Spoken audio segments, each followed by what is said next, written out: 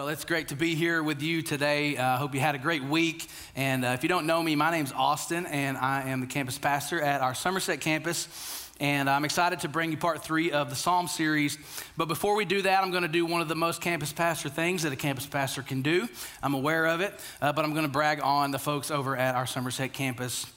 We had an event yesterday where we went to the Sky-Hope Rehab facility for women in Somerset and prepared Thanksgiving meals for them, and their families got to come and enjoy them with them. I want to show you guys some pictures from that. This is Cindy. Cindy organized the whole thing. So we were able to feed 63 women who are in this rehab facility, some of which said this is the first time that they were able to have a holiday meal with their children while they were sober. And so this was just such an incredible opportunity. We had, these are all of our volunteers making it happen. And I'm not telling you this to brag on me because I literally didn't do much other than show up and do what they told me to do. They organized it, they made it happen, and it was such an incredible day. And I know that the effects of that are going to ripple into eternity. And so I just wanted to brag on them, tell them thank you, Somerset campus. I love you guys. I miss you this morning, but I'm so proud to be your pastor and the fact that you are serving people. And it's not just lip service, but that you're actually getting out there and doing the hard work. So love you guys. Thank you. Wanted to honor you for that this morning. And so with all that said, today we're going to continue the Psalm series, and Pastor Trevor's kicked off each week with some music. You know, we've been listening to some music at the beginning of the services, and the first week he did the Halloween music, and last week he talked about country music and how country music's the greatest storytelling music, and I got to confess that I enjoy country music myself. I really like country music. I heard, though, that somebody over here said that country music was almost as bad as rap. I don't know who said that, but we need to have words after this is over. But full disclosure, I like all kinds of music. I'm very eclectic that way. Rap is probably my least favorite genre of music, but you got to be selective with your rap, okay? There's some good stuff. All right, you got to pick it out. But I'm not sure where Trevor's planning on going with this whole music thing, but I figured since I was up here today and I had the opportunity and he hasn't gone there yet, I would go ahead and just talk about the greatest decade of music ever. This is not debatable. This is not disputed. The greatest decade of music ever was the 80s. Can I get an amen? Come on. Yep. I knew these were my people. Somerset, I know you're with me too. The 80s. I mean, all you got to do is drop the first beat. Go right ahead. Go right ahead. I mean, I'm not even doing that. It just happens. You know what I'm saying? MJ, the king of pop, 80s for sure. The king of pop, man. It just gets you in the mood. It gets you feeling right. Not to mention, not just MJ, but how about a little bit of Toto?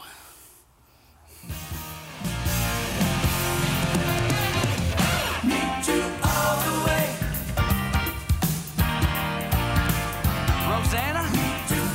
Come on. Can I get an amen from Rosanna? Whew, man. Now this next one, it's a bit of a sleeper. This guy gets a little bit of a bad rap. He kind of gets made fun of and kind of became a meme. But I'm telling y'all, listen, this is a bad dude. You don't want to mess with this fella, all right? Now, I want you to listen to the depth of lyric. I want you to listen to the purity and the passion in this vocal. Hit it, guys.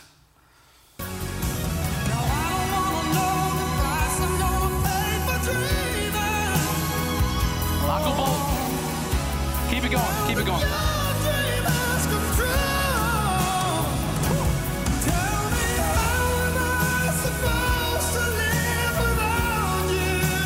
Golly. If you don't like that, something's wrong with you.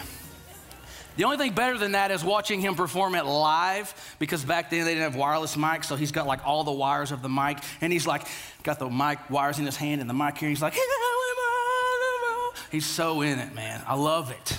I love it so much. Not to mention, you know, back in grade school, I used to, after a 3-week relationship and the girl dumped me, I'd be in the shower. How am I supposed to live? right? You did that too. Come on, don't look at me like that. Think you're better than me? Be honest with yourself. The Lord knows. Now, these last two, these are a special category of the 80s for me because these are songs that we all have these types of songs. These are songs that get me focused. These songs get me zoned in. When these songs play, I'm ready to go. And the first one here comes from one of the greatest of all time. I was fortunate enough to see him in concert a couple years ago. I told Jesse like 5 or 6 years ago, because this guy had stopped touring, and I said, if he ever tours again in the U.S., honey, I don't care the cost. I got to be there. And so we dug into the savings account, and I got tickets. Hit it, guys.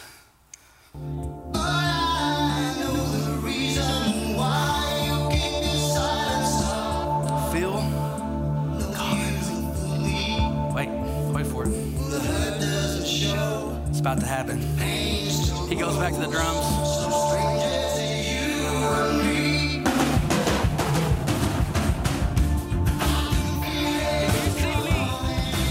Driving down the road doing this, you know what's going on. Because every time it plays, that happens. Doesn't matter where I'm at. But that song gets me fired up. It gets me ready. But this last one, it's probably the one that gets me the most focused. It gets me the most fired up. It gets me the most in the space that I need to be in to compete, to perform, to do whatever it is that I need to do, because it has so much story attached to it. Here it is. Just the intro is all I even need. Like I'm already ready.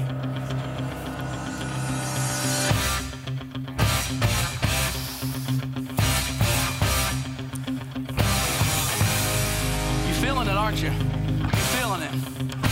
Yeah. Obviously that one's tied to some of the greatest movies of all time, the Rocky franchise. The Eye of the Tiger. Rocky got civilized, and he made all this money, and he lost the edge. He lost the Eye of the Tiger, and then he got beat by Mr. T, Clubber Lang, I pity the fool, you know? Man, that's all it takes, a little bit of Eye of the Tiger. I mean, if you want to run out, I was like the odd kid in school because all these guys wanted to run out to rap music, and I was like, we're running out to Eye of the Tiger. That was my run out music in basketball, But anyway, that one gets me completely fired up. And maybe you're sitting here like, why in the world are we talking about these songs, playing these songs, wasting time at the beginning of this message, my valuable time on Sunday morning?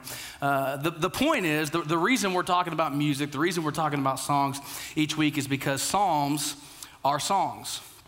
Psalms are songs. The book of Psalms is a book full of songs that people before us have written, and in those songs are the stories of our lives.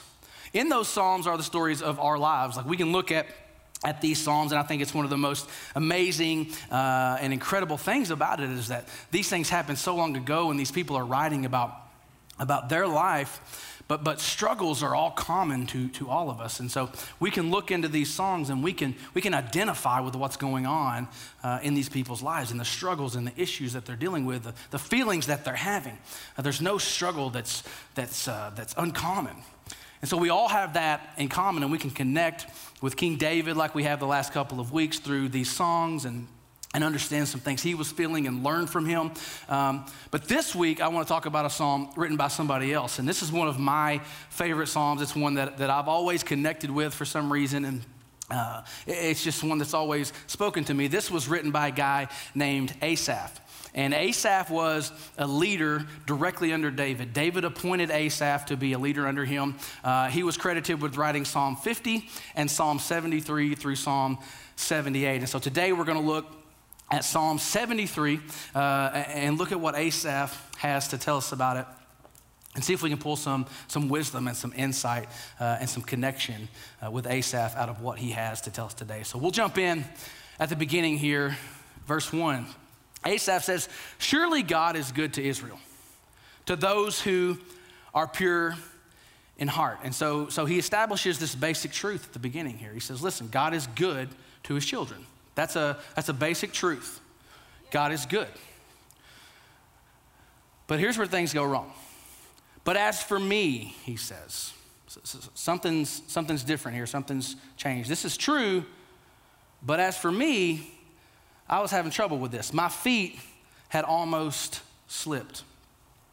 I had nearly lost my foothold. And so Asaph's telling us here that there's some basic truth that we know about God. There's a basic truth that I know about God, that God loves his children, that God's good to his children. But I'm about to tell you about something that happened to me, he says. Something where I almost slipped. Because I have this foundation, this basic truth, and I'm grounded in it. But something happened that caused me to almost slip off of that foundation. Something happened that caused me to lose my grip, and my grip almost failed. I went through something. A stressor came into my life. It caused me to doubt. It caused me to struggle. It caused me to have a mental challenge and a spiritual challenge and a battle, if you will, that I had to fight. And already we can connect with that, right? We can already connect with Asaph here. You know, we all have issues. We all have challenges. We all have struggles. For all of us, there are times in our lives when we just feel like we're up against it and we're going through troubles and we begin to slip a little bit. And that's what Asaph is setting us up for here. This story of how he began to question some basic truth, some foundational things. He's like, I had settled into this truth. And in sports, they talk about keeping an athletic base. And that's your foundation. If you're playing defense on somebody, you want your feet at least shoulder width apart, maybe a little wider. Want your toes pointed out just a little bit.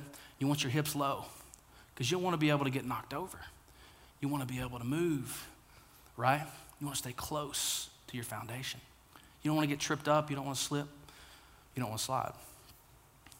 So Asaph is about to tell us about a time in his life when he began to raise up a little bit. He began to look. He got his feet a little too close together. He began to slip. He began to lose his grip on reality. And here's what Asaph tells us. He said, "For I envied the arrogant when I saw the prosperity of the wicked." So Asaph's saying, listen, I've been trying to live my life good. I've been trying to follow God. But then I looked out and I looked at these people who were just living life however they wanted to. They're arrogant. They're wicked. And it seemed to me like they were prospering. And I began to envy that. I began to desire that. They have no struggles. They have no struggles. Their bodies are healthy and strong. They are free from common human burdens. They are free, go ahead to the next one, from common human burdens. They are not plagued by human ills. Asaph's looking at this group of people and he's obviously not seeing things clearly because he's looking at them almost like they're superhuman. They're not even plagued by common human burdens.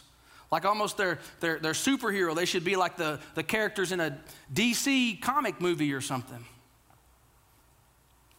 Everything's going great for them. They're prospering. That's the picture I see of reality. They say, how could God know? Does the Most High know anything? He's saying they mock God. They mock God. They think they know more than him. Then he says, this is what the wicked are like. They're always, hear the hyperbole, always free of care. They're carefree. They don't have any problems like I do. They go on amassing wealth. It's like everything they touch turns to gold. It seems to be easy for them. And then he had come to this conclusion in his own heart. Surely in vain I've kept my heart pure and washed my hands in innocence. In other words, Asaph's telling us, I came to a place in my life where I thought, I've done all this. I've tried to be good. I've tried to follow God. I thought that was the right way, but I think I was wrong. I think I was wrong because when I look at the people who aren't even trying, the people who I would consider not good, they're not moral, they're not trying to follow the law or the rules or the way that God asks us to live and behave. There's a truth that God has told us, and they don't subscribe to that truth, and it appears to me that they're better off than me. I think it's been in vain. I think all of this has been a waste of my time and my life. Maybe I've just been brainwashed. Have I wasted my life with this? Can you hear the pitiful, poor pity party Asaph's having for himself? It gets worse, because we usually do. He says, all day long I've been afflicted. All day long. How dramatic, Asaph. And every morning brings new punishments. Every morning. Waking up, it's just like a punishment. Waking up, I have to live again. I have to go through this place again. I have to go to my job.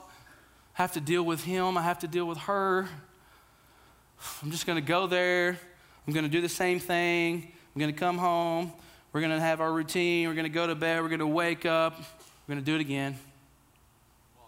It's all in vain. And Asaph's having this major pity party. And if we're honest with ourselves and with each other and with God, we've probably been there at times. We've seen the picture differently than God has painted it. We've got to feeling sorry for ourselves. We've had a pity party of our own. We saw what we thought was reality, but it wasn't. And Asaph's there. He's telling us, he's telling us the story of when he was there in his life. And he's like, listen, all that happens to me, gosh, let me tell you everything that I'm going through. Listen, I can't catch a break. I can't catch a break. But then he tells us this. He says, if I had spoken out like that, I would have betrayed your children. Remember, he's telling us this story in retrospect. He's looking back on his life about this time when he struggled. And so what he's saying here is listen, I was feeling these things. I was thinking these things. I was struggling. I was having a hard time emotionally and spiritually and mentally. And if I had taught this, if I had told the people that were under my leadership this as if it were true, the realities that I were seeing, that would have been bad. That would have been dishonoring to your children, Lord. And so we learned something from Asaph here. We learned that we should never trust a stressed mind to interpret reality. Never trust a stressed mind to interpret reality. Now maybe that's all you needed to hear today. You know, that could be good enough. That when we're stressed, that when our emotions are high, when our heartbeat's getting up and our blood pressure's rising and we're stressed, we're not able to see reality clearly. And so if that's for you today, I want you to grab onto that statement and remember it. And when you find yourself in those moments, and listen, I found myself in a moment like this this past week. I was super stressed about something. It elevated my blood pressure quickly. I got angry. I got frustrated. I started getting emotional, started having a pity party. Last Wednesday night. Finally, everything's going on. I got my wife at home. I got the girls. I'm not really able to focus on that.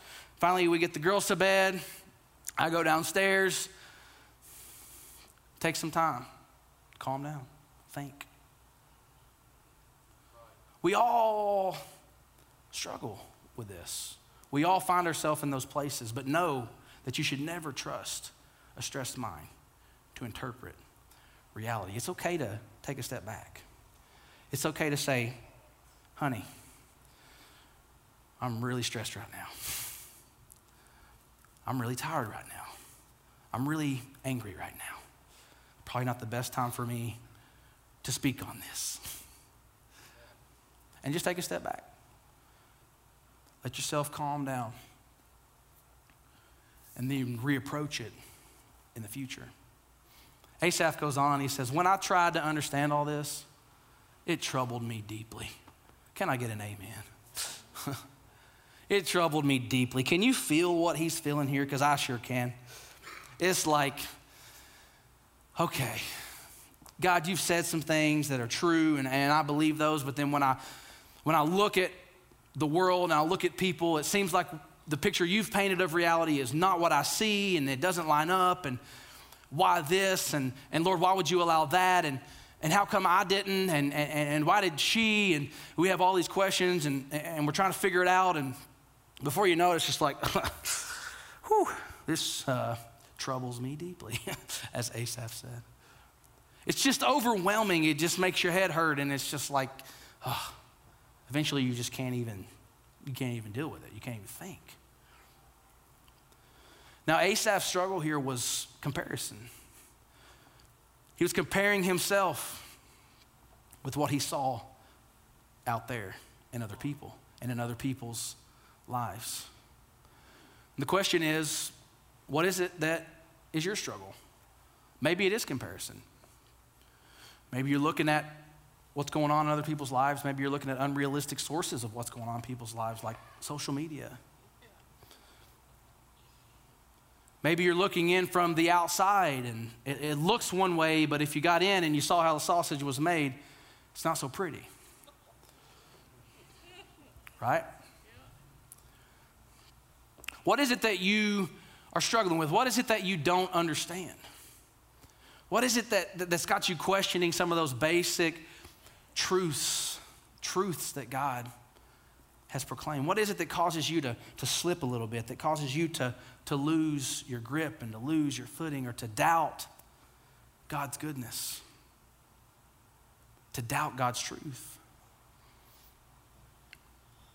What is that for you? What is it that you struggle with? Maybe it's financially. Maybe you know that financially God has taught principles about how you should manage your money, and you should be a generous person, and you shouldn't be enslaved to any debtors. But it really looks like the people over there who are just in debt up to their eyeballs, and they have all the SUVs and the boats and the houses, and the kids have everything. It sure looks like they're having an awful lot of fun. It sure looks like they're happier than me. And now you're doubting, beginning to slip. Maybe it's the fidelity in your relationship.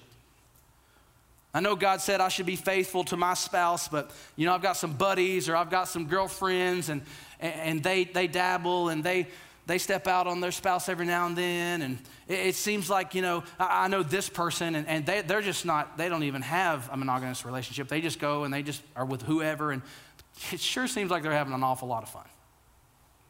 Much more fun than me. That looks like fun. This is monotonous. Same thing over and over. I don't know what it is. I don't know what the struggle is for you. But I know what the solution is. Because Asaph continues his story. He says, listen, I was seeing the wrong picture. I was seeing things unclearly. I was seeing reality from a distorted perspective until I entered the sanctuary of God. Then I understood their final destiny. Those people that I looked at, those people that I envied, those people that I thought, man, I wish my life could be like theirs. Once I entered your presence, Lord, I took a step back. I settled in. then I was able to see clearly. He says, surely you placed them on slippery ground. I thought I had almost slipped, but you placed them on slippery ground. You cast them down to ruin. How suddenly are they destroyed, completely swept away by terrors. Asaph says, I couldn't see clearly until I got in God's presence. The picture I had in my mind of reality was all wrong. It was all wrong. And to see the right picture, you have to sit in the right presence. If you want to see the right picture, if you want to see reality clearly, if you want your picture of reality to line up with God's picture of reality, which is the right picture, by the way, then you have to sit in the right presence, and the right presence is in the presence of God. And so I've got a question for you, and I've got a question for me, for all of us. For those of you watching online at different campuses, when's the last time that you sat in God's presence? When's the last time? You might be like, Austin, what does that even mean, to sit in God's presence? Well, it means you talk to him.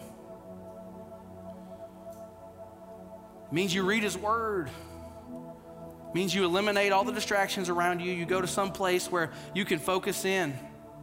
You meditate on what you've read. It means that you consult God. You get his perspective on what's going on in your life. You tell him how you feel. Imagine that. You tell him how you feel. You tell him what you need. Listen, if you learn nothing else from the Psalms, you've got a guy like David, who's called the man after God's own heart. And in Psalms, you've got David saying, I was weeping and I was crying so much that I filled my couch pillows. How long, Lord, will I be here? David says. And then David's the same guy who gets so excited when the ark returns, he goes dancing in the street. And both times he tells God about it. God is not surprised by or angered by your emotional highs and lows. He just wants you to express them to him the best way you know how. I don't know what that looks like for you, but God does, and you do. You get in his presence and you tell him how you're feeling. You tell him, God, I don't understand this. This is how this looks to me. Let me see what you have to say about this in your word. God, give me some clarity on this. God, I could really use some help here. I really, really need you right now. When's the last time? Because if you want to see the right picture, you got to sit in the right presence. And let me tell you something. If you're moving through reality and you're expecting to make progress and you're hoping to make progress, it's pretty important that you see the right picture of reality. And God has that. And so we learn from Asaph's story to see the right picture. You have to sit in the right presence. Another thing we learn from Asaph is this: never give up what you understand for what you don't understand. Never give up what you understand for what you don't understand. Asaph understood basic truth that he was grounded in, that God is good. But he didn't understand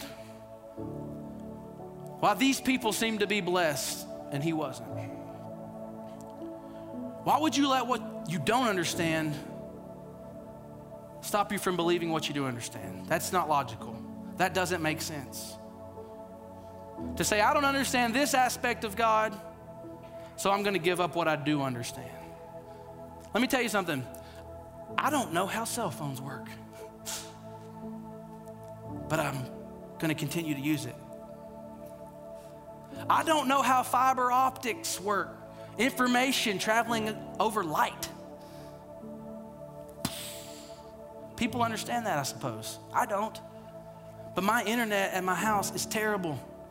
And when they run fiber optic to my house, I'm gonna pay for it and I'm gonna get it. I'm gonna use it. Why would you forsake what you understand for what you don't understand? Don't do that. That doesn't make sense. We also learned from Asaph that your foundation is everything, guys. Your foundation is everything. Those basic truths, you need to stay close to them. You need to stay grounded in them. You need to stay low. Keep your hips low so you don't lose your footing. Asaph had those to fall back on. Your foundation is everything. But the best lesson we learn from Asaph is still yet to come. He says, when my heart was grieved and my spirit embittered, I was senseless and ignorant. I was a brute beast before you, and I love that. I love the honesty of that. I love the rawness of that and the intensity of that. I was senseless and ignorant. I was grieved. I was bitter. I was like a beast before you. I wasn't even human. I was so lost in my own emotion. God, why is it this way? And I was raging like an animal. Then he says, yet I am always with you, Lord. It's interesting to me. Dylan's gonna come help me illustrate this. That he doesn't say, yet you were always with me, Lord. He says, yet I am always with you. You hold me by my right hand.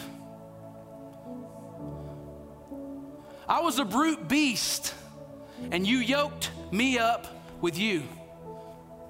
And it doesn't matter what I do. I can fight. I can try to get away. Come on, that's not good enough. But you've got a hold of me. It doesn't matter if you want to get away. You can't. Okay, seriously, try to get away. No, really. Come on, man. Let's go. It's funny. And it's beautiful. Because there's nothing you can do to get away. He says, when I yoked myself up to you, you yoked yourself up to me. And I may be a beast, I may be an ox, but I'm yoked to you. And I can't get away. I don't see clearly. I don't understand everything, but that's okay. I may slip. My grip may fail. Let go. Go on. Seriously, you can try to get away. I promise. Thank you, Dylan. But here's the most important thing I believe we can learn from Asaph's story. When your grip fails, his grip holds. When your grip fails, his grip holds. And sometimes your grip will begin to slip. Sometimes your grip might even fail. But his power and his persistence can hold on to you. It's like Asaph was saying, I was pulling, and all of a sudden, I assumed I would be so far away from you, but I looked up and I'm still with you, Lord. He goes on to say, God, you're gonna take me with you into your glory. And then he says, earth has nothing that I desire besides you. See, originally I envied these people. I desired their lifestyle. I desired what it looked like they had. But then I got in your presence, Lord, and I saw the picture clearly. And I realized there's a greater reality here. They may have a little more fun day to day. But the end is death and destruction. Their final destination, it's not good, Lord. And so don't pity me, pity them. Earth has nothing that I desire besides you. God, you're good after all. And you've held me all along. Let me pray for us. Father God, we are so grateful for your love for us, for your goodness to us. God, that you yoke us up with you, Lord, and you hold on to us with reckless abandon, Lord. God, there's nothing we can do to make you love us more. There's nothing we can do to make you love us less. And in this moment, I just want to encourage you here in this room, at our campuses, if you're watching online, I want you to take just a moment and think back over your life to some of those times. Maybe you're in one right now where you were losing your grip, you were slipping, you were letting go, you were coming off of your base, you were moving away from your foundation. I want you to look back and I want you to think about how in retrospect you can see that God had a hold of you, that God had a plan for you, that God was good to you and he was faithful to you and he moved you through, that he didn't abandon you in the midst of your doubt and your struggles. And I want you to be grateful for that because he's good. And if you're here today and maybe you're in the midst of it right now, I want to encourage you. If you're listening online and you're in the midst of it right now, I want to encourage you to take a step back, to spend some time in God's presence. Express what you need. Express how you feel. Seek his wisdom and his guidance. God, thank you so much for your goodness. God, thank you that you chose us. And God, that even when we mess up, Lord, even when we struggle, even when we let go, God, you hold on to us. God, you hold us by our right hand, Lord. That's a goodness we don't even understand. And so, God, we just want to say thank you to you, Lord, for holding us. It's in Jesus' name we pray. Amen.